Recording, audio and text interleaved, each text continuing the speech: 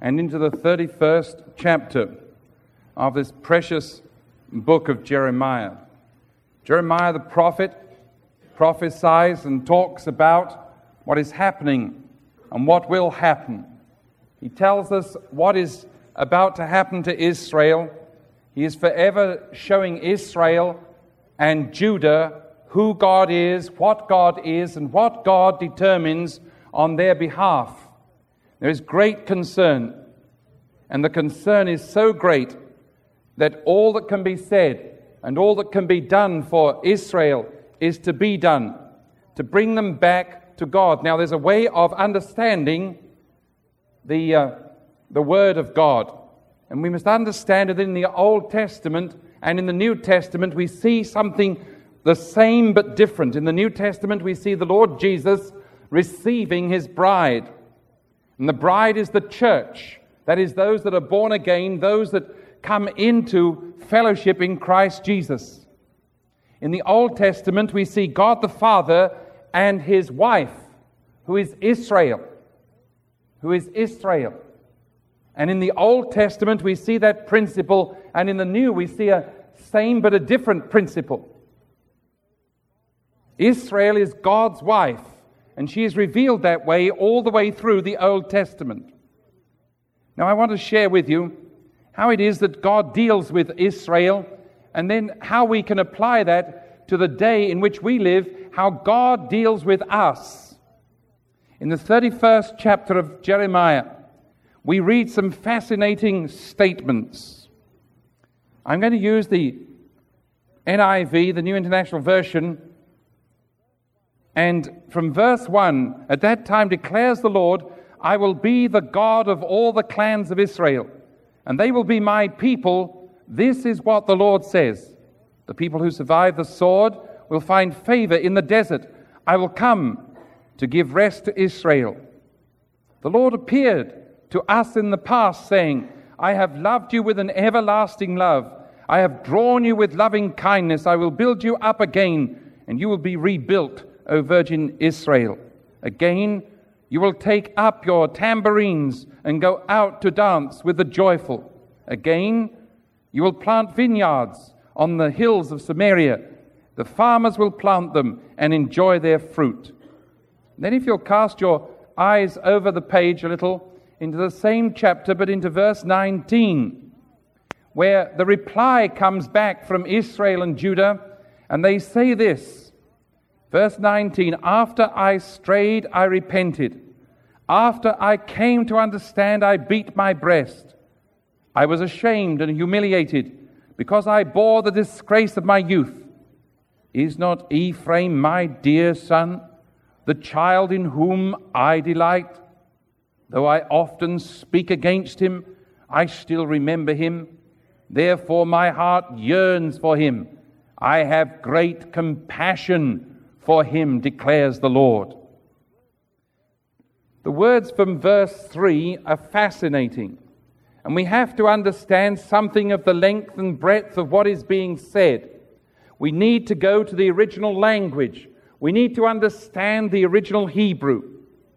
For instance, we discover in verse 3 that the Lord appeared to us in the past, saying, I have loved you with an everlasting love. What do we mean? What is meant in this piece of Scripture? We need to analyze, we need to understand. For I am convinced in my own heart that God loves me with an everlasting love. But what exactly does it mean?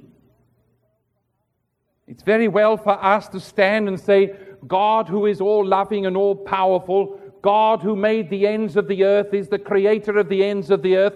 This God loves me, and He loves me with everlasting love. But what exactly am I talking about? It becomes very clicheistic. So if you look at the original language, you discover that the two words love are rather different. The first is the I love you love. The love that comes between a husband and a wife, between a bride and a groom, the love that comes between parent and child. I love you. It's a love. It has passion. It's a love. It has the love of men to men and women to women. It isn't a homosexual love. It is a pure love. It is a love of person to person. It has within its confines something of God, but only as it's reproduced in a person that is loving God. The word to love. In the first instance, I have loved you with everlasting love. I love you. That's it. And that's all it says. And we can't build anything upon that. That is what it says. It's a passion, it's a love, it's an affection, it's an expression. But that's it. And that's exactly what God is saying to Israel. I love you. There is a passion in my love. There is a direction in my love. There is an equalization in my love. I love you. That's what God is saying to Israel. But then he says, I love you with an everlasting love. And the second word, love, comes out. And in the English, it's lost. All the meaning is gone because we used one word to express the same things. But as you thumb through your Hebrew, you discover that the second word to love means this. It's first written in the feminine gender. And what God is saying is, I love you with a mother love. I love you as a mother loves you. And I love you with that mother love, that great caring, that nourishing, that holding, that being so concerned over you. I fuss over you with a mother love. And God is saying here to Israel, I have a mother love toward you, and that mother love is passionate. That mother love is protective. That mother love is complete.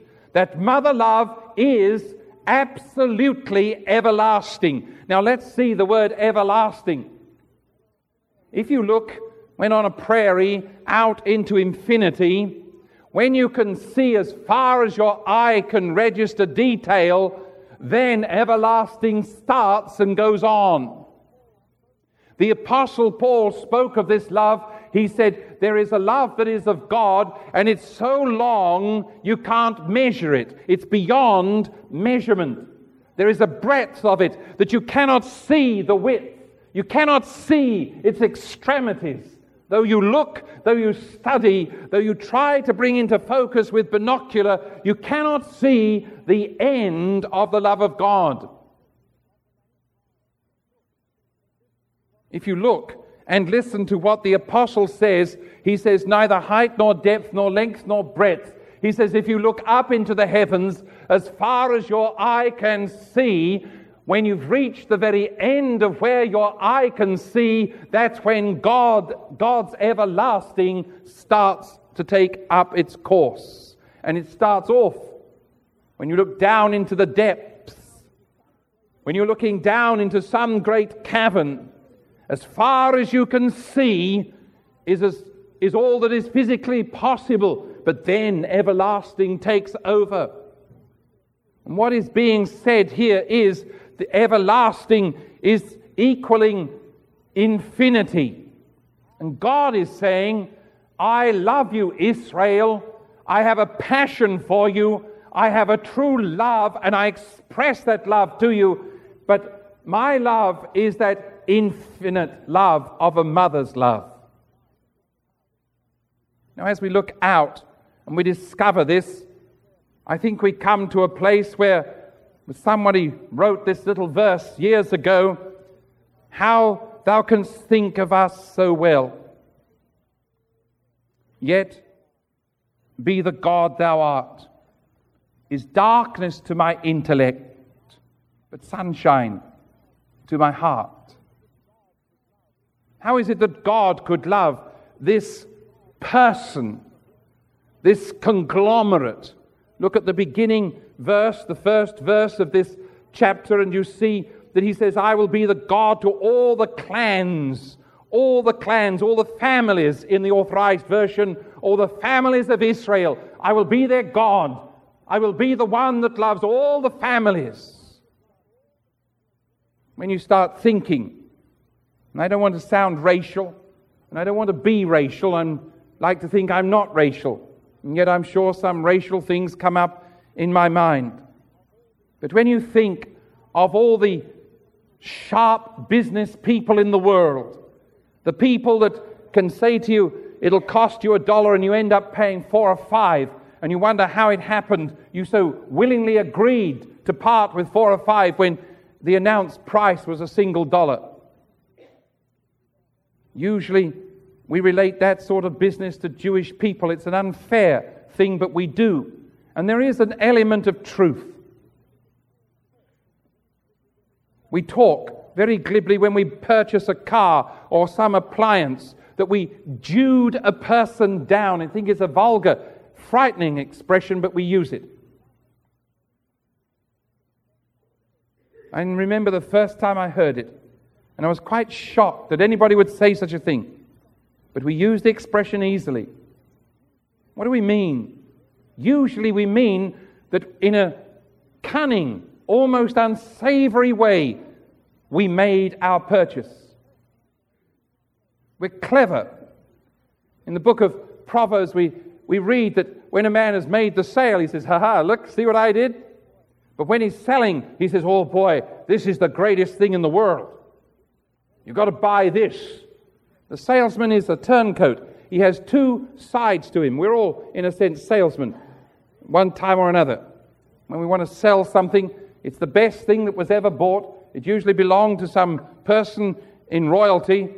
We want to make sure that people understand all the things that are behind it, and so long as they don't want us to stand behind it, and here it is. We want to sell it. We become quite good at selling.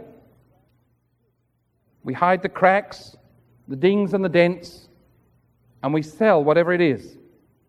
Let's be real careful. The people that were Israel were murmuring people, always moaning and groaning. They were people that it was never right. Whatever it was never right. The leadership was never right. The travel arrangements were never right. The menu was never right. The tabernacle was never right. God's laws were never right. God's method of leading them was never right. They murmured, they argued, they longed for the things of the past. They looked back at all the onions and all the wild garlic, and they said, "Oh my, if we could only have that taste instead of this manna, this tasteless, bland food." Since emigrating to this country, I've often thought that the English must still think that they eat manna. Their food is so bland by comparison to other ways of eating. It's an interesting thing. They were forever moaning. They moaned over Moses, the first and the champion of leaders. They moaned and groaned about him. They moaned about Joshua. They moaned about the succession of leaders.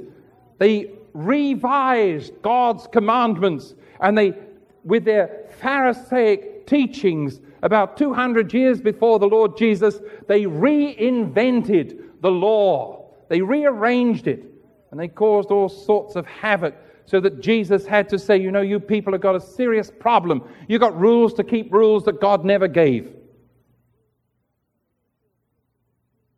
And they still stayed with it. God speaks of these people over and over again as people that run off and do wicked things. They prostitute themselves to the world. They do all kinds of things that displease Him and cause Him great grief. And yet we read later on that there is an enormous yearning within the Lord God on their behalf. And yet He says here, "I have loved you with an everlasting love." I love you with a love that is infinite, and it is called a mother's love. I love you. Let's look at that mother's love just for a moment. She can bear the ugliest child, and she'll dress the child to look as pretty as she can. She can have the dumbest child, and she'll talk of the achievements of the child as if it were the most intelligent in all the land. A mother's love A child can spill the food all over the table, and she'll clear it up on behalf of the child. She'll protect the child when other children beat on it. She'll be the one to drive off the beaters. A mother's love is all kinds of things, and you ladies identify surely much better than any man could possibly identify. There is this inner thing, this inner feeling, this inner longing, this inner desire that wells up within a woman, and she understands what a mother's love is. God says, that's how I love you. That's how I love you. But look at the next part of that verse 3. I have drawn you with loving kindness. The word to draw is very obvious and simple, like a magnet that draws, like a net that is cast for the fish in the sea and is drawn in, or like a line is cast from the pole and then is reeled in. God says, I have drawn you in, I have captured you, even though you didn't love me, even though you didn't want me, though you didn't know me. I loved you, I caught you, I drew you to myself. That's my love. And I, said Jesus, when I'm lifted up, I will draw all men. I will draw them. There will be a fascination about me. I will draw all men to me. Said Jesus, that fascination, that curiosity will cause men to look at me. They will remember at Easter that I died and rose from the dead. They will remember at Christmas I was born, and I was born to save the world. It'll be there. I will draw. I will draw. But look, I have drawn you with loving kindness. Once more we have to go to the original language. What is it? What's this word? Loving kindness. And the curious thing is, in two places in the Bible, the same word that is translated here, loving kindness, is translated wickedness and reproach. In two places. In one it's translated wickedness, and in the other it's translated reproach. And then in various and several other places, the same word is translated mercy and kindness and goodness and favor. It has another connotation. And the last connotation is that of to bend over or bend down. To bend over or to bend down. Now we know that there is no wickedness associated with God. And we know that there is no reproach that can possibly be associated with God. But there is the time when the mother's love sees us in great need and does nothing. There is a time when the mother love understands that what we need is to experience what we are into, and so the mother love lets us experience. Because of the experience, we are reproached. Because the experience is wicked, we receive the reproach. Then that mother love can show mercy and kindness and goodness and favor. We take the word favor, translated into the New Testament, and we read, and by the grace of God, by the unmerited favor of God. And so this word, loving kindness, comes perhaps this way, where the mother love has drawn us by allowing us to enter into wickedness, by causing a reproach to come upon the wickedness, and then to show the enormous mercy, the colossal kindness, the wondrous goodness, and the wonderful grace of Jesus. But to keep it here in Jeremiah, the favor of God, it was unmerited, it wasn't warranted, it was the favor that God gave, and as God expressed that love, it's put together in English in one hyphenated word, loving kindness. I have drawn you with loving kindness. Now, what was the end of all this? After this child, after this woman, this wife, saw the loving kindness and was drawn to God the Father in this everlasting mother-expressioned love, how is it that she responded? Hosea is an interesting little prophecy. There are various ways of understanding the book of Hosea, and the commentators differ from their various points of view. Some say it wasn't actual, it was simply an illustration that Hosea wrote down. But Hosea said that God said to me, I want you to marry that very loose living woman, and I want you to bring her into your house as your wife. And then I want the people to see how that wife wandered off, and yet you always received her back. In fact, you went after her and brought her back.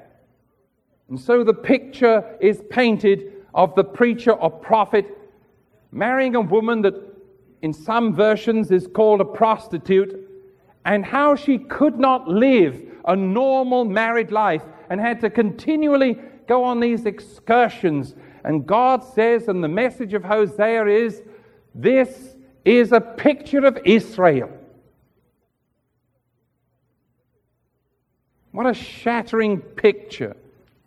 And however you look at that, whether it was actual or just figurative, whether it was an illustration or an actual experience that Hosea went through, the picture is nonetheless vivid. How to respond to this love, this mother's love that is expressed, this passion that God has, this ordinary, plain love, this everlasting, infinite love that draws us with loving kindness. How do we respond? This is how Israel responded. Go into verse 19 and just trace down with me for a moment or two. After I strayed. I'm using the NIV here. After I strayed. There's not much point in saying to people, you're a sinner, until they realize that they've sinned. There really isn't very much point in correcting a child until the child has done something in need of correction. But the Bible is consistent. The words here in the Hebrew are the same words that we read in other places. For instance, all we like sheep have gone astray. After I had strayed like a sheep, after I had gone in my own way, after I'd ignored the shepherd, after I'd ignored his pleas, after I'd ignored his commands, I strayed. After I strayed.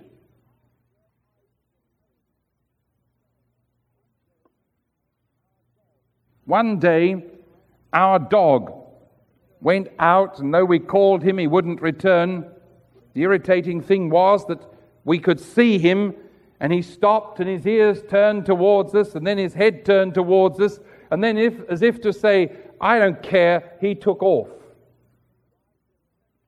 There was a little rising temper amongst those of us that were calling, but he went. He was gone a long time. We couldn't find him. It was now dark, so we weren't terribly concerned. He always knew his way back. And if he didn't, we wouldn't have to worry about him too much longer. But later in the darkness, in the evening, we heard some gunshots. And within seconds, there was a whining at the door and a soft barking. And when I opened the door, he ran in and ran behind the sofa, and he laid down and put his nose on the floor and his paws over his nose. When I told him to come out, he simply lifted his tail and flopped it on the floor. He wasn't going to move for anyone, for anything. He knew he'd strayed. There wasn't much point in me saying to him, don't go down the lane so far. You won't be able to hear my voice. He knew he'd strayed, and when he'd strayed, he was frightened because the reception he got from somewhere else was a very unpleasant one. And suddenly he was filled with fear. And suddenly he knew his way home, and he came a-running. And that's exactly the picture that we have here of the sheep that went astray. The sheep found himself in a position, or herself in a position, where fear overwhelmed. There was only one way out, back home. After I strayed. Look at the next movement. It's simply this. I repented. Now, often we talk about repentance and we don't really know what in the world we mean. We talk about repenting and we really have no comprehension of what to repent means. Most of the time when we talk about repenting, as Israel talked about repenting, it was a case of wishful thinking. Hey, I had a great scare down the road when I strayed. I've rushed home. Whew, I've made it. I'm in. Whew, now I'll repent. I'll say to those in charge, hey, forgive me. I need to repent. We'll somehow iron it all out, and it'll somehow all sift down, and I'll be all right. Simply put, often repentance is not thought through.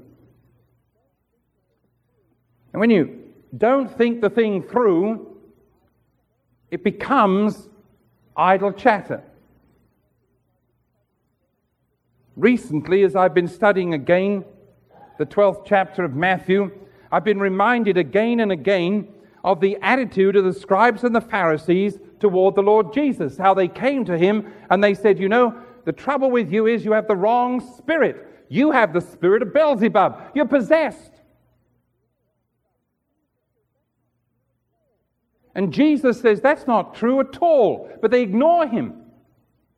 They're convinced they're right. And then they come a little later and they listen to Jesus, and Jesus says, you know, one of the problems you people have is you don't think. And they turn to Jesus and they say, good master. And it's as if Jesus says, see, why did I tell you? You don't think. A little while ago you called me the son of Beelzebub, the prince of devils. Now you call me good master. And there was a great deal of sarcasm in the voice of Jesus as he spoke this. You read it for yourself in the 12th of Matthew. And the sarcasm is, what you're saying in one sense is correct, only I'm not the master. Beelzebub is your master, but I'm not the son of Beelzebub. I am the Son of God. In me is life. In me is the quenching of the thirst. In me is the bread of life. In me is the resurrection. In me is the door. The children of Israel would return to God many times as a child returns to a parent. How many times do you say to a child, don't go there? And the next thing you know, the child is there. Come here in a minute, says the child. Help me. Oh, soon I will, says the child.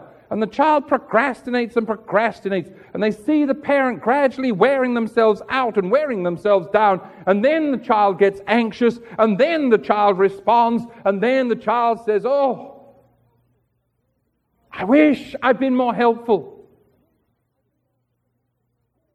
I wish I'd been more understanding. I wish I'd listened. I wish I had caught on. This is Israel. They forever were saying, I stray. Now I repent. In the New Testament, when Jesus was teaching repentance and talking about repentance, he was using a word that means that you're so sorry you quit. That you're so sorry you quit. And we need to understand just the simplicity of the expression. We don't use the expression today. It's used in churches, but it's a cliche. And it has become something that we accept. We don't really know what it means. Else we wouldn't live the way we live. To repent. I think it shines out in the area where King David wrote the 23rd Psalm. And he said, He restoreth my soul. The Hebrew of that is this: He turneth back my desires. When I repent, He turneth back my desires. When I come to Him, He turneth back my desires. When I come into the presence of God, He turneth back my desires, so that the earthly things are earthly and the spiritual things are spiritual.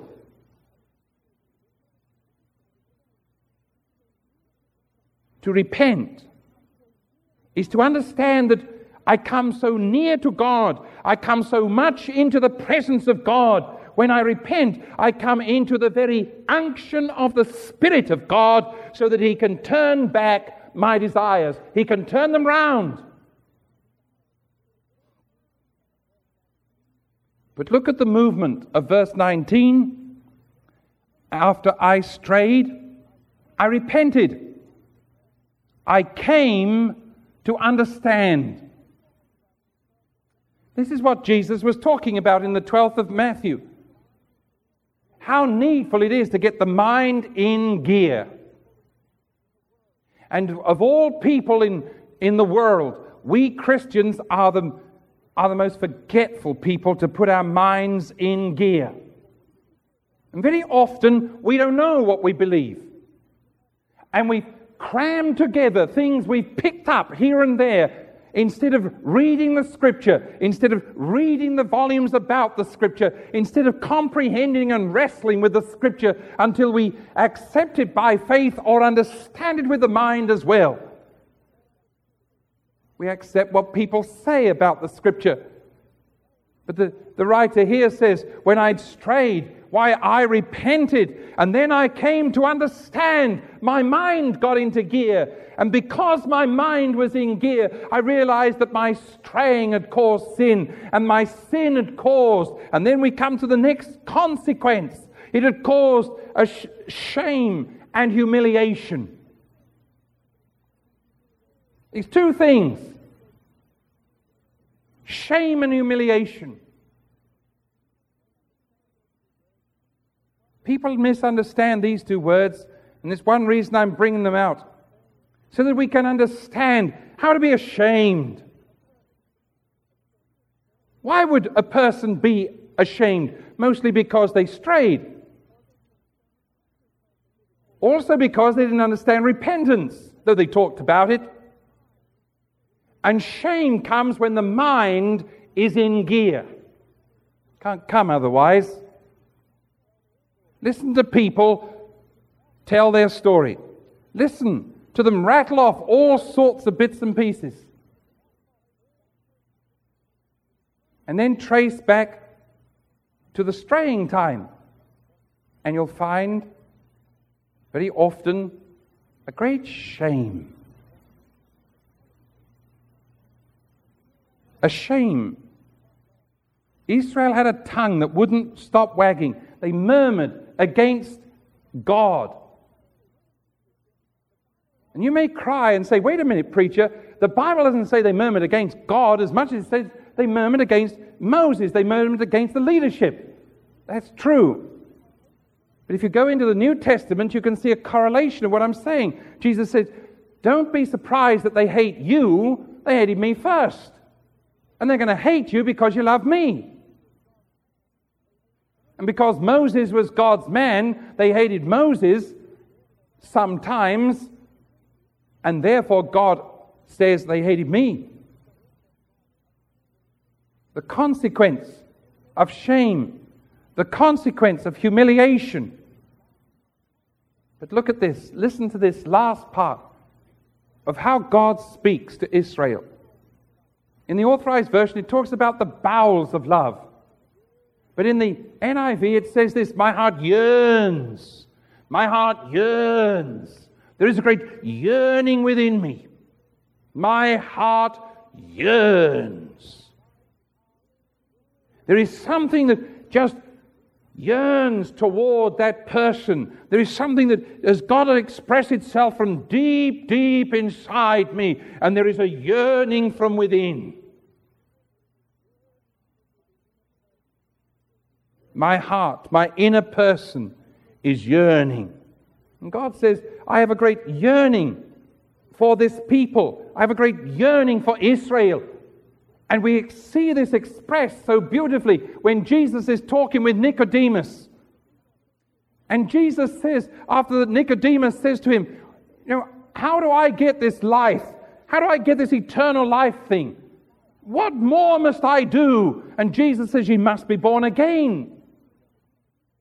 At the end of the discussion with Nicodemus, Jesus expresses this very point. He says, listen, God so loved the world that he gave his only begotten Son, that whoever would believe on him should not perish but have everlasting life. God yearns. Look at the last expression. I have great compassion for him. This yearning expresses a compassion, a mother's love, a mother that deals with this child over and over and over again. The Apostle Paul says, I come to you and I want to give you the meat of the word, and I have to give you milk because you're too childish to receive the meat. This is God's great expression to man in the day in which we live. Here is the love of God. Here is the grace of God. Here is the wonder of God. But he says it comes in morsels that you can deal with. Morsels that you'll understand. The mother love reaches and with great compassion prepares the food. Not too much for indigestion, but just enough for lots more energy. Not too much to cause sickness, but just enough to cause physical growth. I have great compassion for him. So tonight, ladies and gentlemen, have you heard God say anything about his love? That he has loved thee with an everlasting mother's love, a mother's love that is infinite, that goes on into infinity? Have you heard God say that with loving kindness I have drawn thee? Have you heard anything of the loving kindness of God? Have you seen your own situation as Israel did after I strayed? I repented. I came to understand. I was ashamed. I was humiliated. My heart yearns for him. I have great compassion for him. Have you ever thought of it this way? That God so loved you that he drew you with a love. Have you watched the fishermen just out from the shore, sometimes waist deep? They take those fine nets and they cast them into the sea. They sink. The floats keep the top part of the net up. And then gradually they draw the net in. And the net comes, and then there's a great frothing and a bubbling of the water. And beneath the froth and the bubbles, we discover fish galore. There are fish everywhere, and they keep pulling the net. And gradually the fish are upon the sand. To see such a sight is to see God drawing us into his presence. And when you get in his presence, what will you do? Well, you can be ashamed and humiliated, or you can receive his compassion and love and be alive. And be alive. Bow in prayer. Our Father, when we read such things about thee, when we concern ourselves with the things that thou art, when we fuss over the Scripture and understand some of its teaching, we tell thee again and again it's beyond our comprehension that with such a mother's love thou shouldst love us, and with a passion thou shouldst love us, and that thou shouldst even care. Oh, how we thank thee with a love that we cannot calculate. How we praise thy holy name that with a love that we cannot in any way measure. Thou hast loved us with an everlasting love. We thank thee this night for the elasticity of thy love. We thank thee so much that sometimes it will take us into terrifying experience, but thy love is still there. We thank thee that sometimes it will take us through deep waters, but thy love is still there. And how we thank thee that when the waters threaten to overflow us and threaten to engulf us and drown us, thy love never changes. We thank thee, Lord, for this love. May this love settle in our hearts, and may we begin to understand what it means. For Jesus' sake, amen.